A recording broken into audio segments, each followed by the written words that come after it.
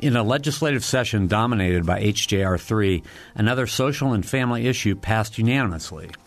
In an attempt to achieve Governor Pence's goal of being the most adoption-friendly state in the country, adoptive parents in Indiana will now get a $1,000 tax credit when completing an adoption in Indiana. I'm Bob Zaltsberg, and today on Noon Edition, we'll look at this new tax credit and what difference it will have on Indiana's adoption process. Joining us is CEO of Villages Adoption Agency, Sharon Pierce, and adoption lawyer Leanne Steffes. How does Indiana compare to other states in its adoption procedures, and is it possible to become the most adoption-friendly state in the country? We'll answer these questions and more after this hour's news.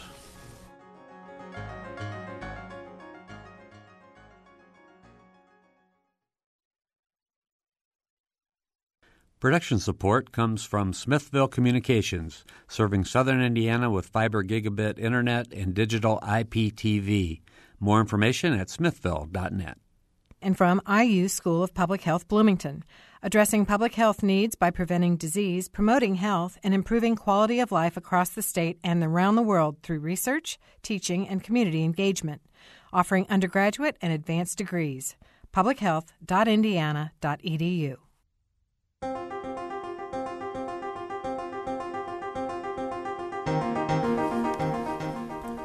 Welcome to Noon Edition. I'm Bob Zaltsberg, editor of the Herald Times, along with co-host Kat Carlton from WFIU. Adoptions are an expensive and time-consuming legal process, but every year hundreds of families in Indiana complete this step to bring in new additions to their family. In an attempt to provide an incentive to families who want to adopt children, the state legislature passed a bill this session granting a $1,000 tax credit to Hoosier families who adopt. Today on Noon Edition, we're going to look at the impact of this new law and how Indiana's adoption policies compare to many other states. We have two guests with us. One is in the studio. Leanne Steffes is here. She's an attorney at MLJ Adoptions in Carmel. And Sharon Pierce is joining us on the phone. She is the CEO of Villages Adoption Agency. If you want to join the conversation, you can phone us here locally at 855-0811. or 1-877-285-9348 if you're outside of the local calling area.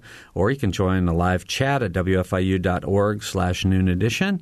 You can also follow us on Twitter at Noon Edition. We really hope to have some participation today. We know a lot of people out there who have adopted children and others who are probably thinking about it. And we have a couple of folks who can answer a lot of your questions and maybe alleviate some of your concerns if you just want to give us a call today. And I have to welcome Kat Carlton. Kat? Well, thanks, Bob. Thanks for being here today. Mary Catherine's under the weather. Kat is joining us. So wanted to ask both of you, Leanne and Sharon, to start out by saying, you know, how important this new tax credit is, do you think, to Indiana's attempt and Governor Pence's attempt to make Indiana a very welcoming state in the way of adoption? So, Leanne, why don't you go first? I think it's a really great start. And what is exciting to me about the adoption tax credit is actually the Act provides for the creation of an adoption committee. And it's an interim committee on adoption. And they're going to be studying how other states handle adoption issues, and they'll be making recommendations for improving adoption in the state of Indiana. And it's a committee of 9 members appointed by the governor, and they all have various requirements that they have to meet, criteria that they have to meet to be eligible to be considered on the committee.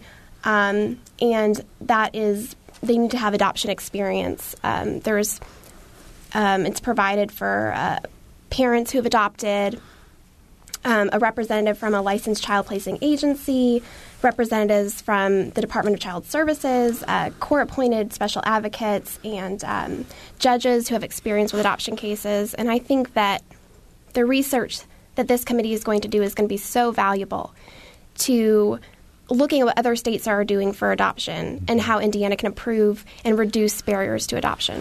You know, in some ways it sounds like you've probably heard that little kind of crazy saying about the sizzle and the steak. It's like the $1,000 is kind of the sizzle of this bill. It's what everybody's talking about.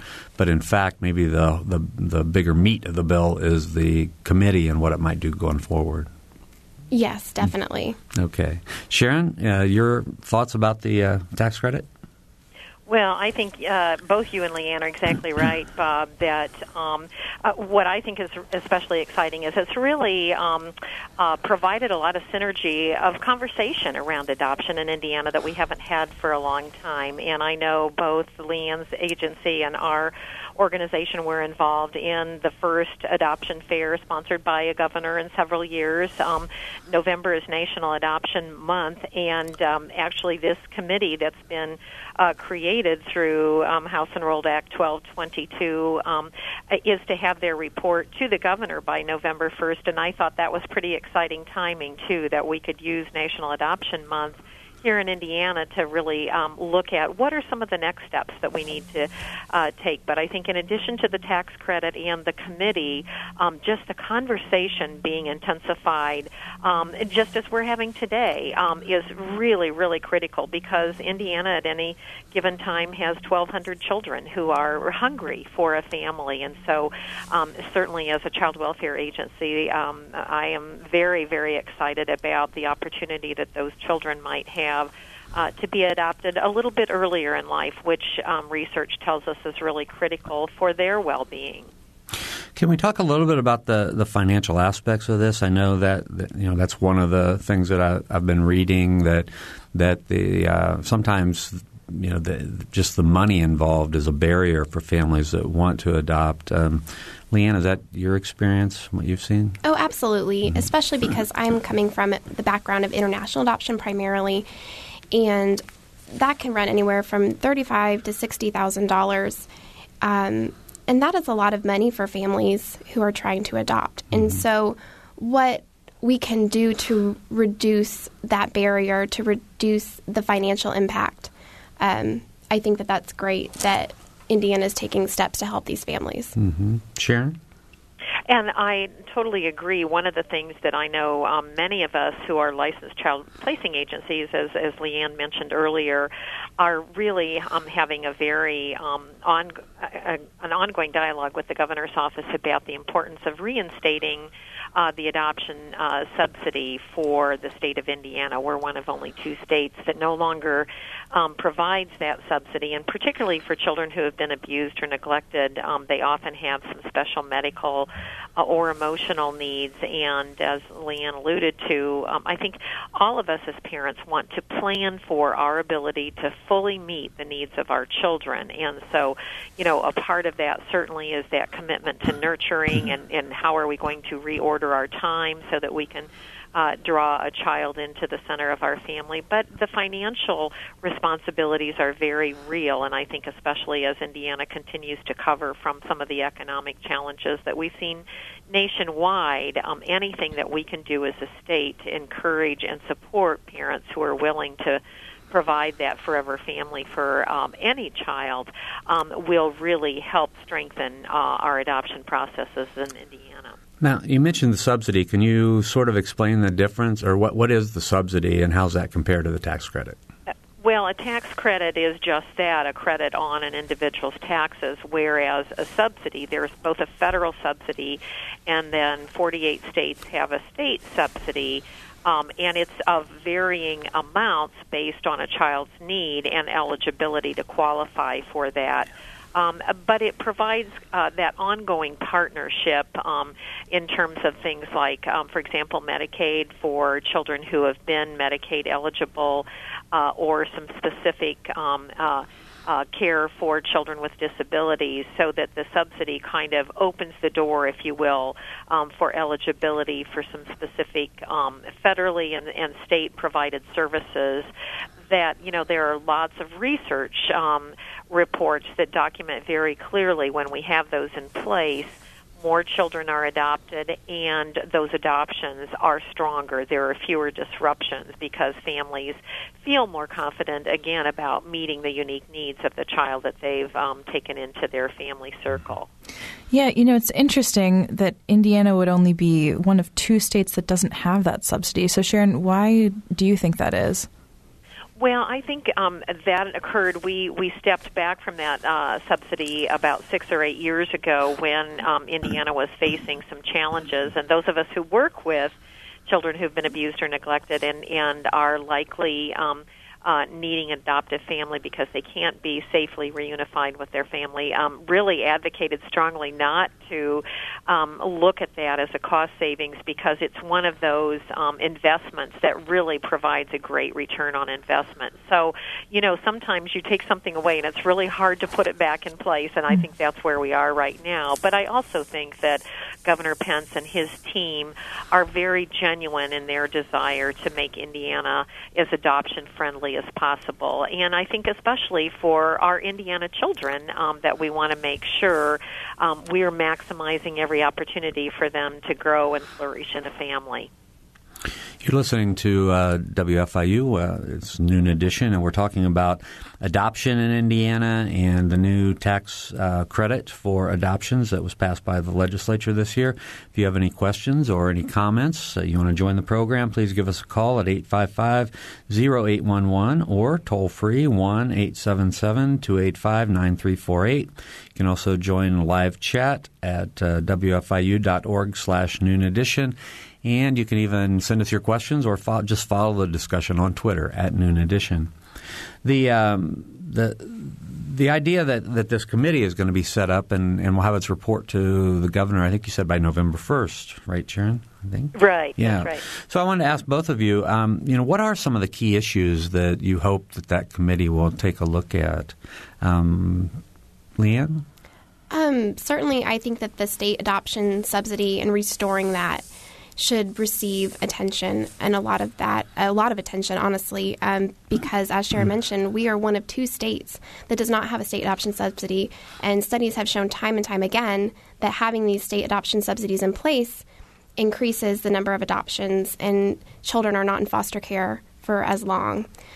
Another thing I think some states do that maybe the committee could look into is providing assistance for post-secondary education. A lot of states, Texas provides post-secondary tuition assistance.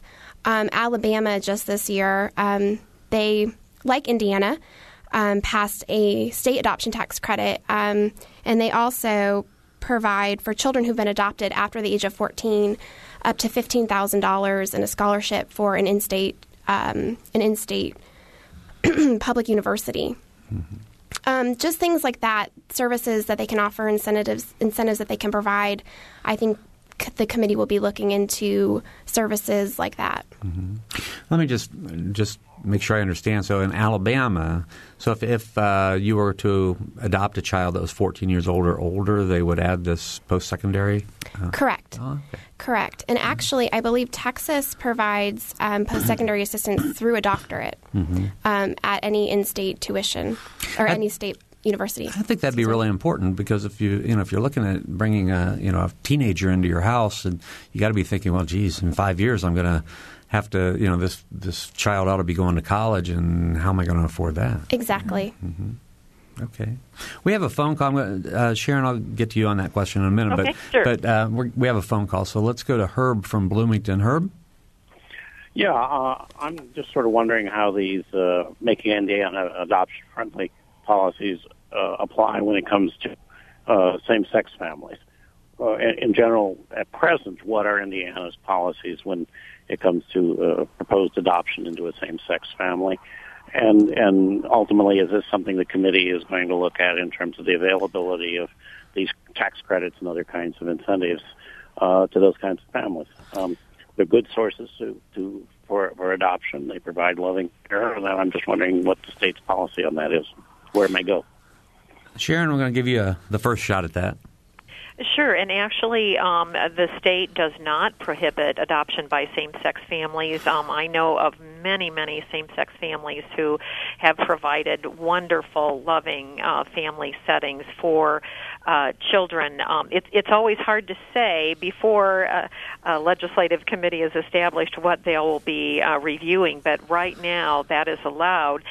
With that said, there are some licensed child placing agencies who are faith-based and who don't facilitate same-sex adoptions or the licensing of same-sex families, but there are many others throughout the state of Indiana who do. So that is very much an option for children. And research, as you've mentioned, has indicated that same-sex families can provide very positive resources for children who are, again, hungry for that forever family setting. Leanne, do you have anything you want to add? I think that Indiana, by and large, is very friendly to same-sex couples who are wanting to adopt. My husband and I actually went through training to become adoptive parents through the state, and many of the couples who attended with us were same-sex couples. And I actually know of an instance where in Ohio they wouldn't grant birth certificates that listed both of the same-sex parents on the children's birth certificates, and Indiana actually had to issue those children's birth certificates even though the children were born in Ohio. So I am sure that they will be considered in the committee's research. Okay. Herb, anything else?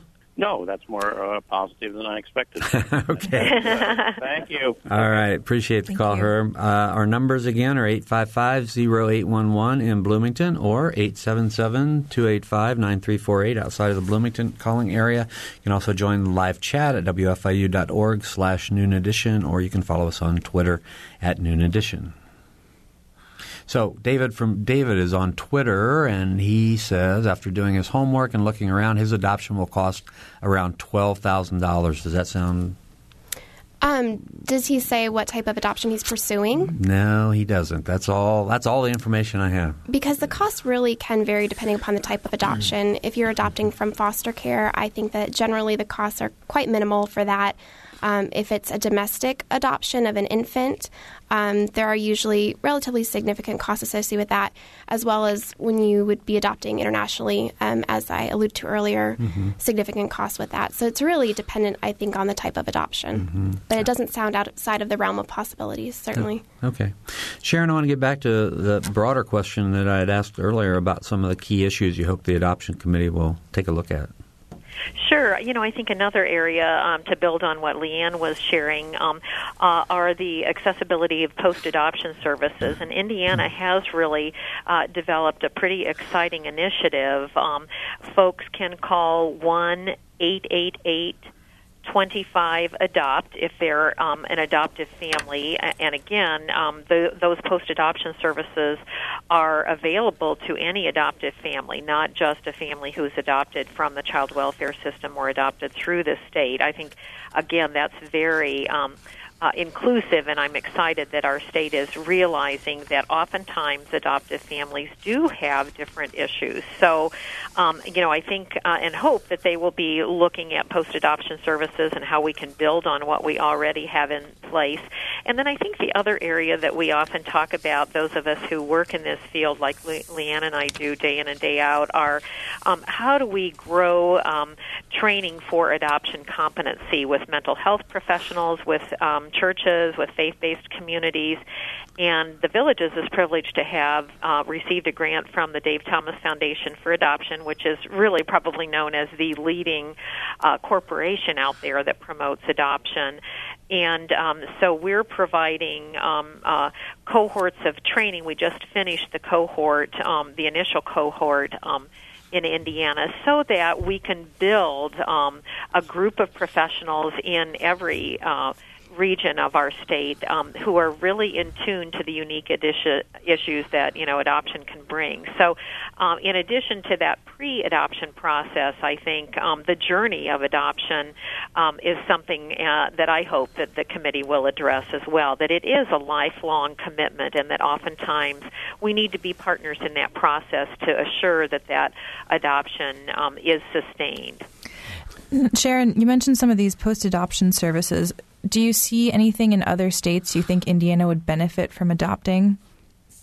Well, I think one of the things that we're hesitant to invest lots of resources in Indiana is what's called respite care, providing adoptive parents, particularly of special needs children or children with very high behavioral issues that provide a lot of intensity of supervision, just a weekend away, so that they can kind of take a breath and refuel their batteries. And so I think that that's something that I would hope that we would talk a little bit more about, so that we, in addition to providing counseling and therapeutic services, we'd acknowledge that all families need a support system around them, and that I always say being the parent of 4 children is the hardest job on my resume, and the most important, too. So, I think that's one example of, a post-adoption service that I think is really critical, particularly for those families who have adopted special needs children. Mm-hmm. Now, Leanne, you had actually mentioned earlier that you and your husband are thinking about adopting, right? Correct. So what are some things that you guys would like to see here? And you mentioned that you actually are looking at adopting in Ohio. Right. It's definitely a consideration for us. We are still considering adopting a child from Indiana, but we do have concerns because these children come from such hard places. They've experienced trauma. They've experienced loss. And especially with a sibling group, knowing that we're able to meet those children's needs, we would feel irresponsible if we took on parenting children that we thought we were not able to meet all of their needs. And so that's definitely something, when we've been doing our research, considering which states would provide us with the best post-adoption services, or that could help us, that could support us. Mm-hmm. So what are the post-adoption services in Ohio that Ohio has that Indiana doesn't have at this point? Namely, the adoption subsidy. Oh, okay. All right. So in your experience and your research, it sounds like you're even considering adopting a sibling group. Correct.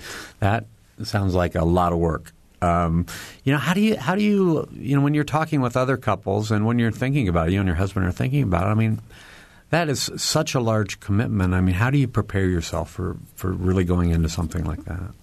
I think that education is just so important. You cannot learn enough. And we tell our families who are waiting, maybe they want to be decorating rooms. We just never stop consuming information. Attend conferences, read books, watch movies, talk to families who have adopted, talk to mental health professionals, have a support system in place so that when these children are in your home, you're not, once you run into a problem, thinking, now what? What do we do? Where do we go? Know what your support systems are and what services are available to you so that you're not floundering. Mm-hmm. And Sharon, what kind of support services do you offer? All of those. We certainly try to, and I think Leanne and her husband are approaching this in the way that we would encourage any family or any single, and certainly that's something we haven't touched on, but there are a lot of single adults who are wonderful, wonderful families for children who do not have that family in any other way. So, but I think, as Leanne has said, doing all you can in an active learning process before that adoption is facilitated, staying connected either with a support group, or the social worker that's been involved in your adoption as you embark on that journey, and then really being very aware before you might hit a crisis point of what the post-adoption resources are that are available for children, post-adoption, so that your family can get what they need. And I think Leanne's example is one of the reasons that I'm so excited about, opening this conversation again about reinstating the adoption subsidy in Indiana, because here's a wonderful couple who would be phenomenal parents for a group of children in Indiana, and those children won't have that privilege. And so, I always look at kind of that end outcome and think that it would be wonderful for children in Indiana who are waiting for a forever family if we could reinstate the adoption subsidy as a complement to this tax credit. And I think, again, that will up the dialogue. It will keep us very in tune, but it's a very real and concrete demonstration of partnership on the state of Indiana's part with a family like Leanne's who's considering, making that forever commitment to a child or a sibling group. If you've just joined us, or if you've been with us for the whole time, you would know that we're talking about adoption based on primarily the $1,000 tax credit to parents that the state legislature passed in a bill this year. But the issue is much broader than that, and we've already, I think, proven that in our first half of the program. So if you have any questions or if you have any comments about issues involving adoption, we hope that you'll join us for the second half of the program. You can get on the phone now and call us at 855-0811 in Bloomington or toll free 1-877-285-9348. You can also ask your questions if you don't want to get on the air by joining our live chat at wfiu.org/Noon Edition, or you can tweet us at Noon Edition. We'll be right back.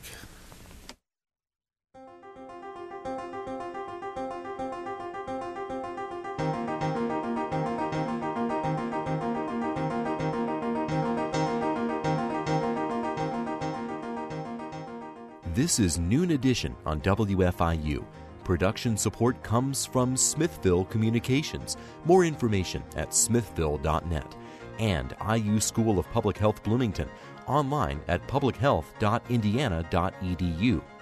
WFIU News covers South Central Indiana and the state each day.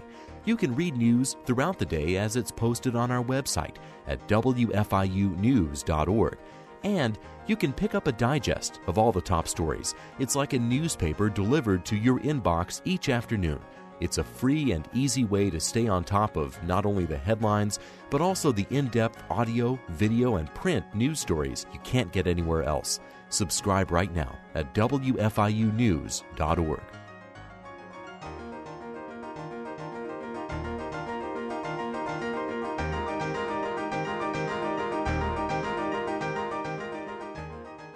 Welcome back to Noon Edition. I'm Bob Zaltsberg from the Herald Times, along with my co-host today, Kat Carlton from WFIU.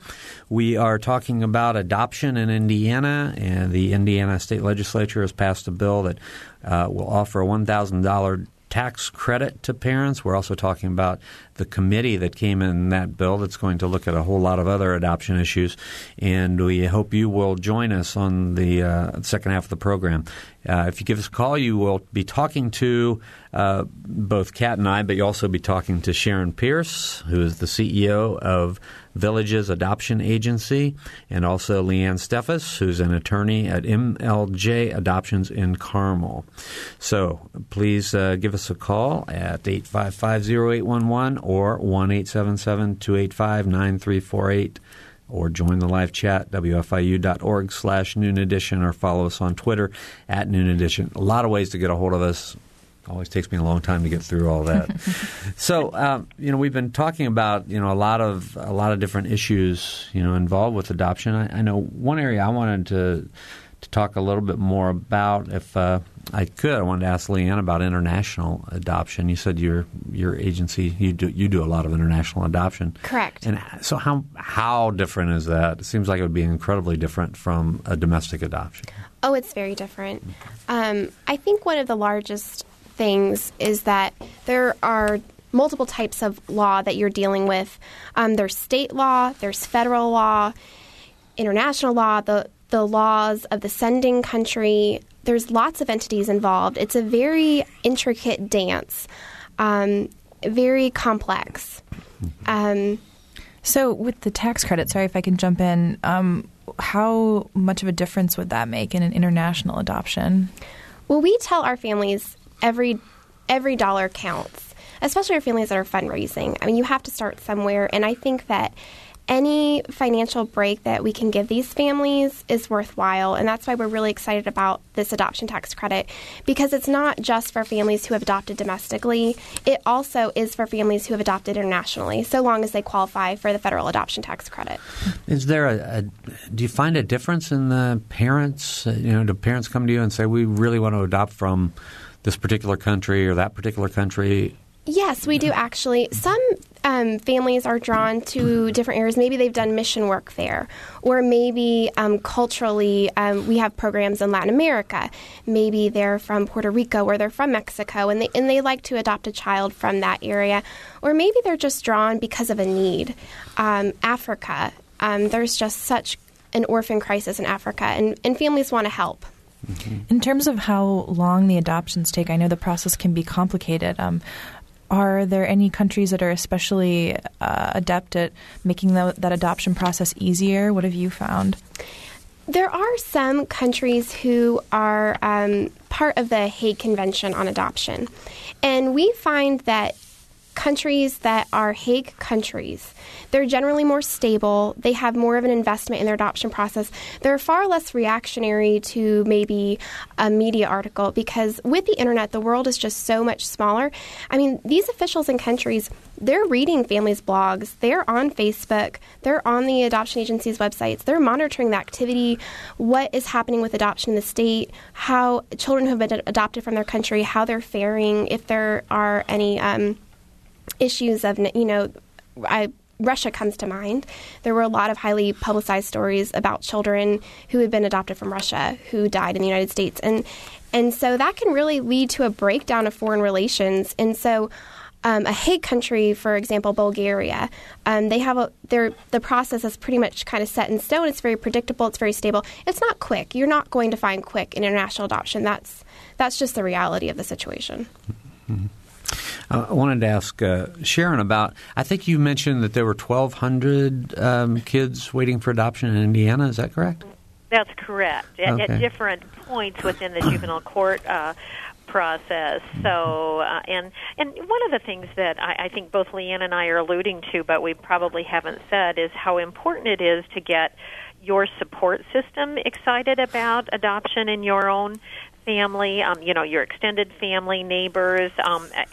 As our organization does home studies with families, that's one of the things that we really emphasize and share with them some questions that they can share to make sure that there is going to be that shared commitment and shared understanding that just like parenting any child, there are difficult days, and we all want to know that we've got somebody there with us, supporting us. So whether we're adopting an international child or a child from, Indiana's child welfare system or another state, I think it's that the adoption process is much more stable and much more likely to be sustained when we've all got a support system around us. I'm curious, what are some of the things that you tell people to get their support systems excited about the process? Well, we provide a lot of case stories, about adoptive families, getting them involved, getting extended family members involved in some of the research that we're doing, inviting them. I think a lot of potential adoptive parents invite their own parents or a sibling that they feel is going to be of special support to them or a special partner to them in this effort to go with them to some of the adoption information evenings that Leanne and I have touched on. And so just engaging them in the process gets them excited about, just like we all get excited when we find out a friend of ours is expecting and kind of travel that journey with them. I think it's equally important that you do that when you're adopting. Yeah, and I'm also curious. We're curious people here. That's why we do this show. That's great.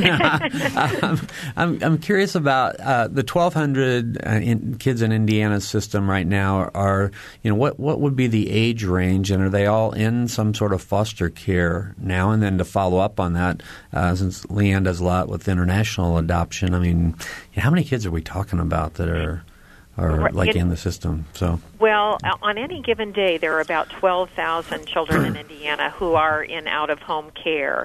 And on average, about 50 to 60% of those children will be reunified with their own family. But there are certainly those children who aren't able to be reunified. And so what research shows us is that the average age of a child being adopted in the United States, and this holds true in Indiana, is around 9 years of age. But if children aren't adopted by the time they're 9, they are much less likely to be adopted, and that's just heart-wrenching for those of us who know these children and know their faces, because we all know that the data is so clear, and just the compassion is so clear that children grow and flourish best in a family. So I know one of the things that I hope the committee created by House Enrolled Act 1222 will look at is, are there things we can do to make this process a little bit faster? Because child time is very different than adult time. And so that would be one of the great ways we could help impact that number of children waiting, in addition to what Leanne has described personally, the fact that there might not be the supportive resources available once we've adopted a child in Indiana because that subsidy isn't there. That makes those children a little bit more at risk of being adopted as well, compared to a child in another state where that subsidy is in place. Does that answer your question, Bob? Yeah, absolutely. Yeah. And as far as the international scene, Leanne, so there are thousands of kids, I assume? Millions of kids? Millions. Yeah. Okay, I wanted to invite our listeners again to, if you've adopted a child or thinking about adopting a child, please give us a call and tell us your story or ask your question. We're at 855-0811 in Bloomington or 1-877-285-9348 outside of the local calling area. And you can get in touch with us from anywhere by going to the live chat at wfiu.org/Noon Edition or by tweeting us at Noon Edition. Great. So, sorry, Sharon, were you about to say something? Yeah, I was going to share, Illinois several years ago had a wonderful model called One Church, One Child. And the focus of that initiative was that if every church in the state of Illinois supported a family in adopting one child, there wouldn't be children waiting for adoptive families. And it was in place for a while here in Indiana, but I think as funding got cut, it just kind of dissipated. But I love that concept, and the point I was going to make was we understand that not everybody feels they're in a position to adopt a child or a sibling group. But I bet all of us can do something to support someone who's willing to adopt a child or a sibling group. So I was just going to give a shout out to all of our listeners that, if you are considering adoption, people like Leanne and I would be thrilled about that. But there's also a role for each of us to play in supporting someone who's considering that. So, there's so much that each of us can do to invest not just in Indiana's children, but our children throughout the world. Mm-hmm. And we had just been talking about age and how that affects adoption rates. Now, if what do you do to help clear up any misconceptions, or what misconceptions do people have about adopting older children? Well, I think particularly there's a sense that an older child's behavior issues, if they have struggled, and you can imagine that a child who's been abused or neglected repeatedly, instead of nurtured by the parent or the caregiver that was entrusted to love them, has a difficult time trusting authority, trusting adults. And so, that's therapeutically one of the big responsibilities of agencies like the Villages, who work with children in foster care and then move them to adoption. One of the things that our agency does is invest, many, many hours in what's the right match for a foster parent for a child who's been abused or neglected, so that indeed, if that child becomes free for adoption, the family will be much more likely to adopt that child. And in the last 3 years, we've facilitated over 300 adoptions by Villages foster parents. So that's a stability that I think helps those adoptive families then have a better chance at success, as well as that child. So that's one example of, the things we can do in front of the adoption process. Make sure that that child is in the right type of foster care setting, a setting that feels a lot, ethnically, spiritually, geographically, like their own family, so that there's some continuity there despite being separated from their family. Mm-hmm. It looks like we have a caller, Roy from Stanford. Roy? Maybe not. I don't know. Yes, I'm here. Okay. Yeah, we're here. Okay. I have a question for you concerning there used to be a law on the books that we kind of offhandedly called grandparents' rights. Basically, if I could throw a scenario out, let's say if I had a grandchild that was taken away from the biological mother due to, I don't know, let's just say the court deemed her to be an unfit parent, for example. And then the child ends up in foster care.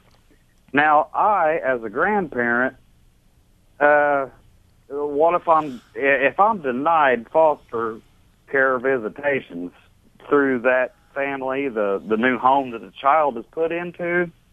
Do I not have certain grandparents' rights to be able to be a part of that child's life and visitation? And I mean, what are the current laws on the books about that? Let's see, Leanne, is that a part of the law that you're working in?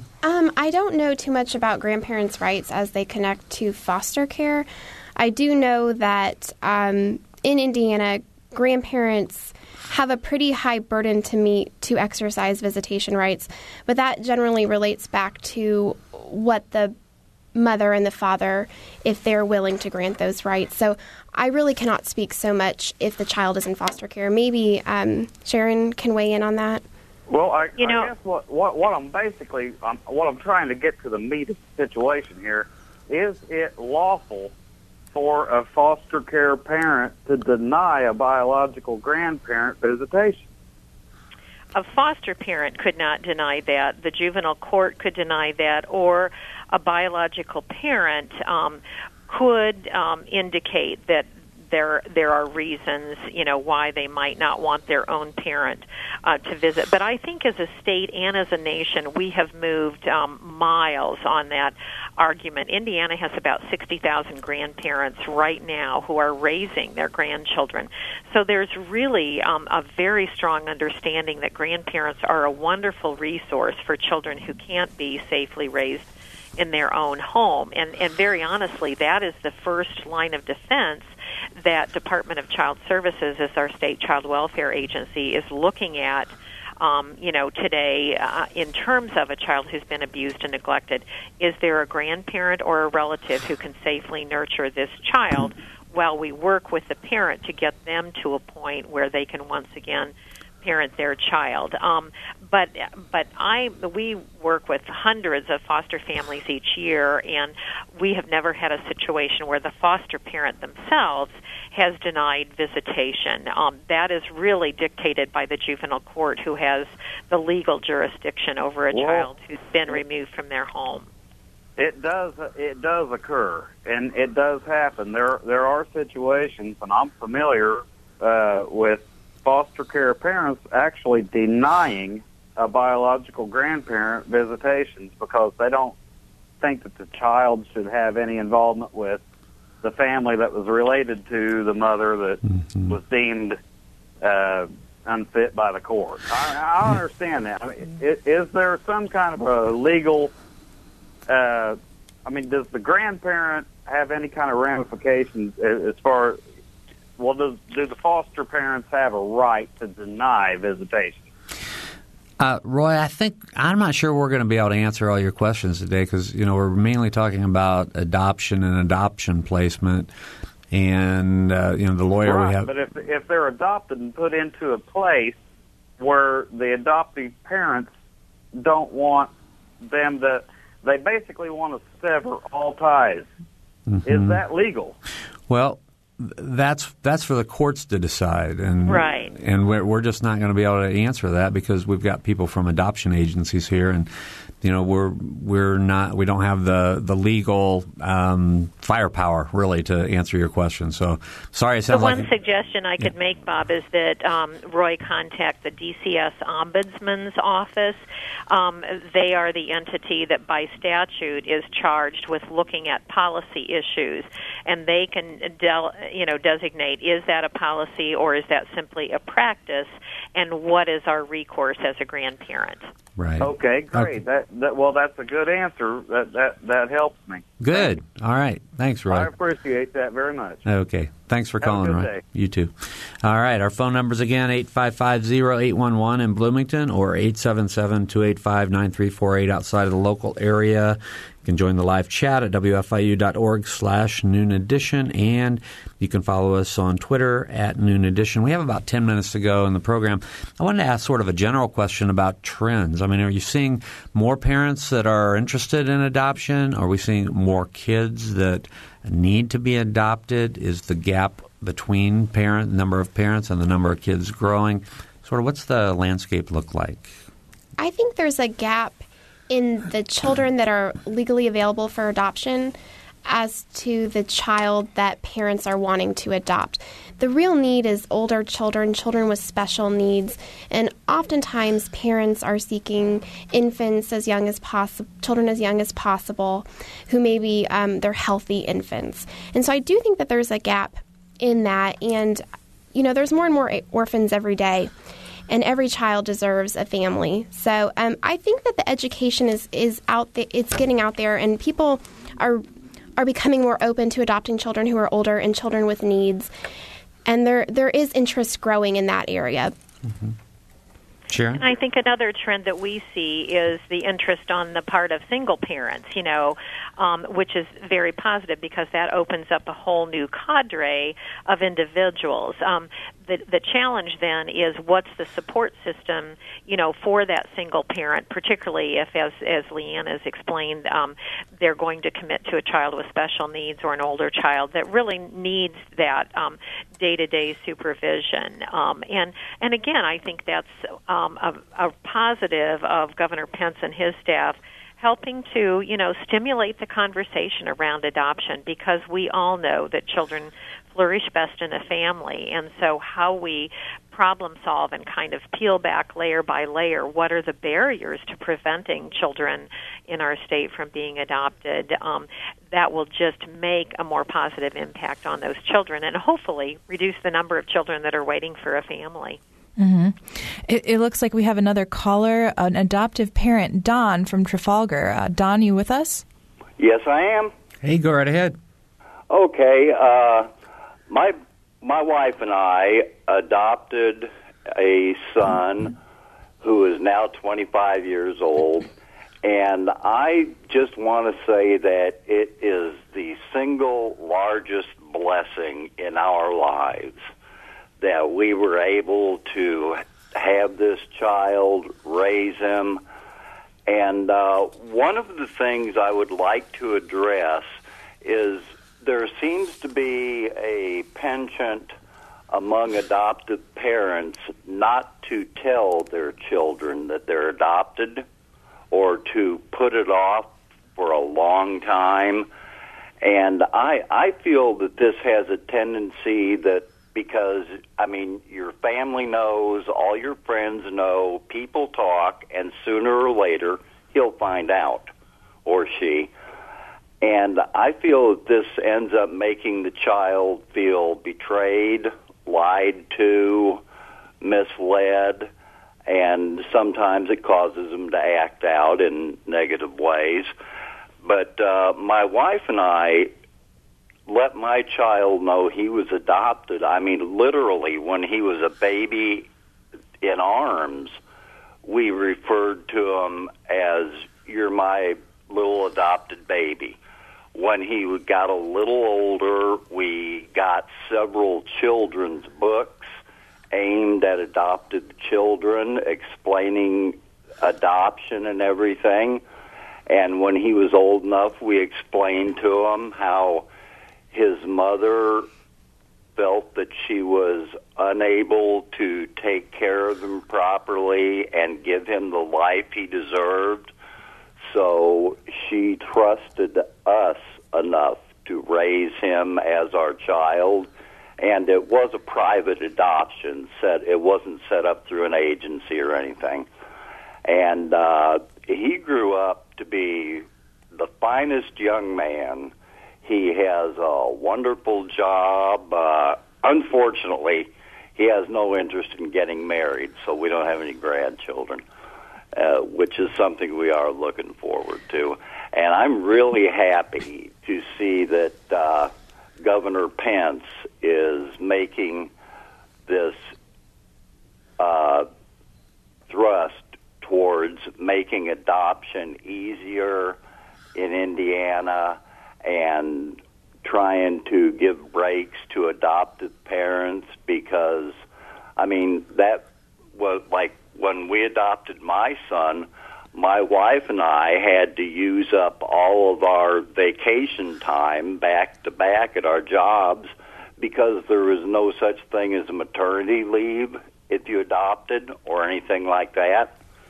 And I'm just really happy to see this move that he's making to do this. And again, I just want to say, if you're out there and you want to adopt, don't hesitate, because there is a baby or babies out there with your name on them.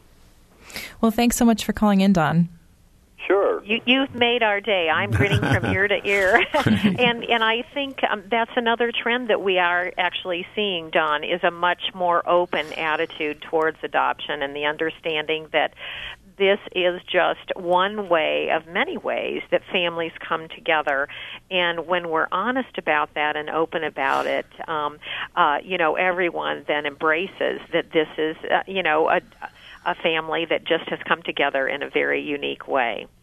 Yeah, I thought Don brought up some really interesting points, and I did want to hear what both of you thought about that. Leanne? I do agree that you should be open and honest from the get-go, and being open about your child's adoption and very honest about his or her story from the start is very important. So I commend him on his openness. Mm-hmm.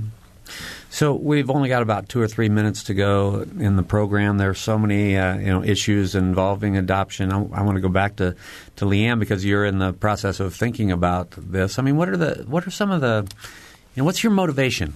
What is your motivation for wanting to adopt, and what are your fears? I think, as I said, every child deserves a family.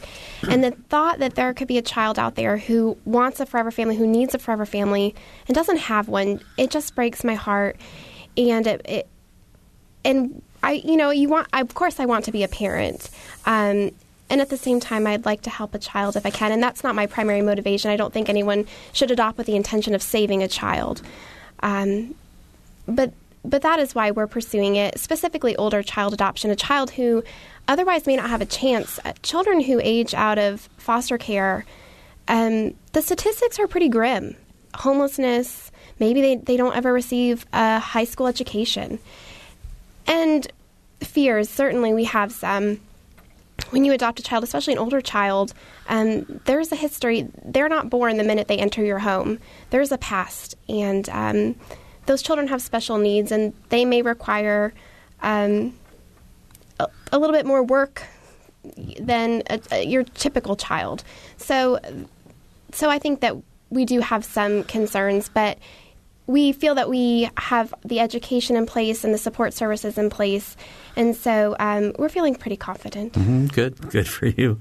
Okay, Sharon, 30 seconds. Any last comments or words? Just my last thought that not everyone feels they can adopt, but all of us can support a family like Leanne's or Don's who are considering adopting. And that will mean that safety net is much stronger around that family and, most importantly, around that child. All right. That was Sharon Pierce, who's the CEO of the Villages Adoption Agency. Sharon, thanks for being with us today. Thank you all so much, and thanks to our callers. It was fun to hear from folks. All right. And I also want to thank Leanne Steffes, an attorney with MLJ Adoptions in Carmel. Thanks for coming to Bloomington. Thank you for having me. All right. And also for Claire McInerney, our producer, engineer Mike Pashkash, and Kat Carlton. Kat's been fun. It's been great, Bob. Thanks for being here. I'm Bob Zaltsberg. Thanks for listening.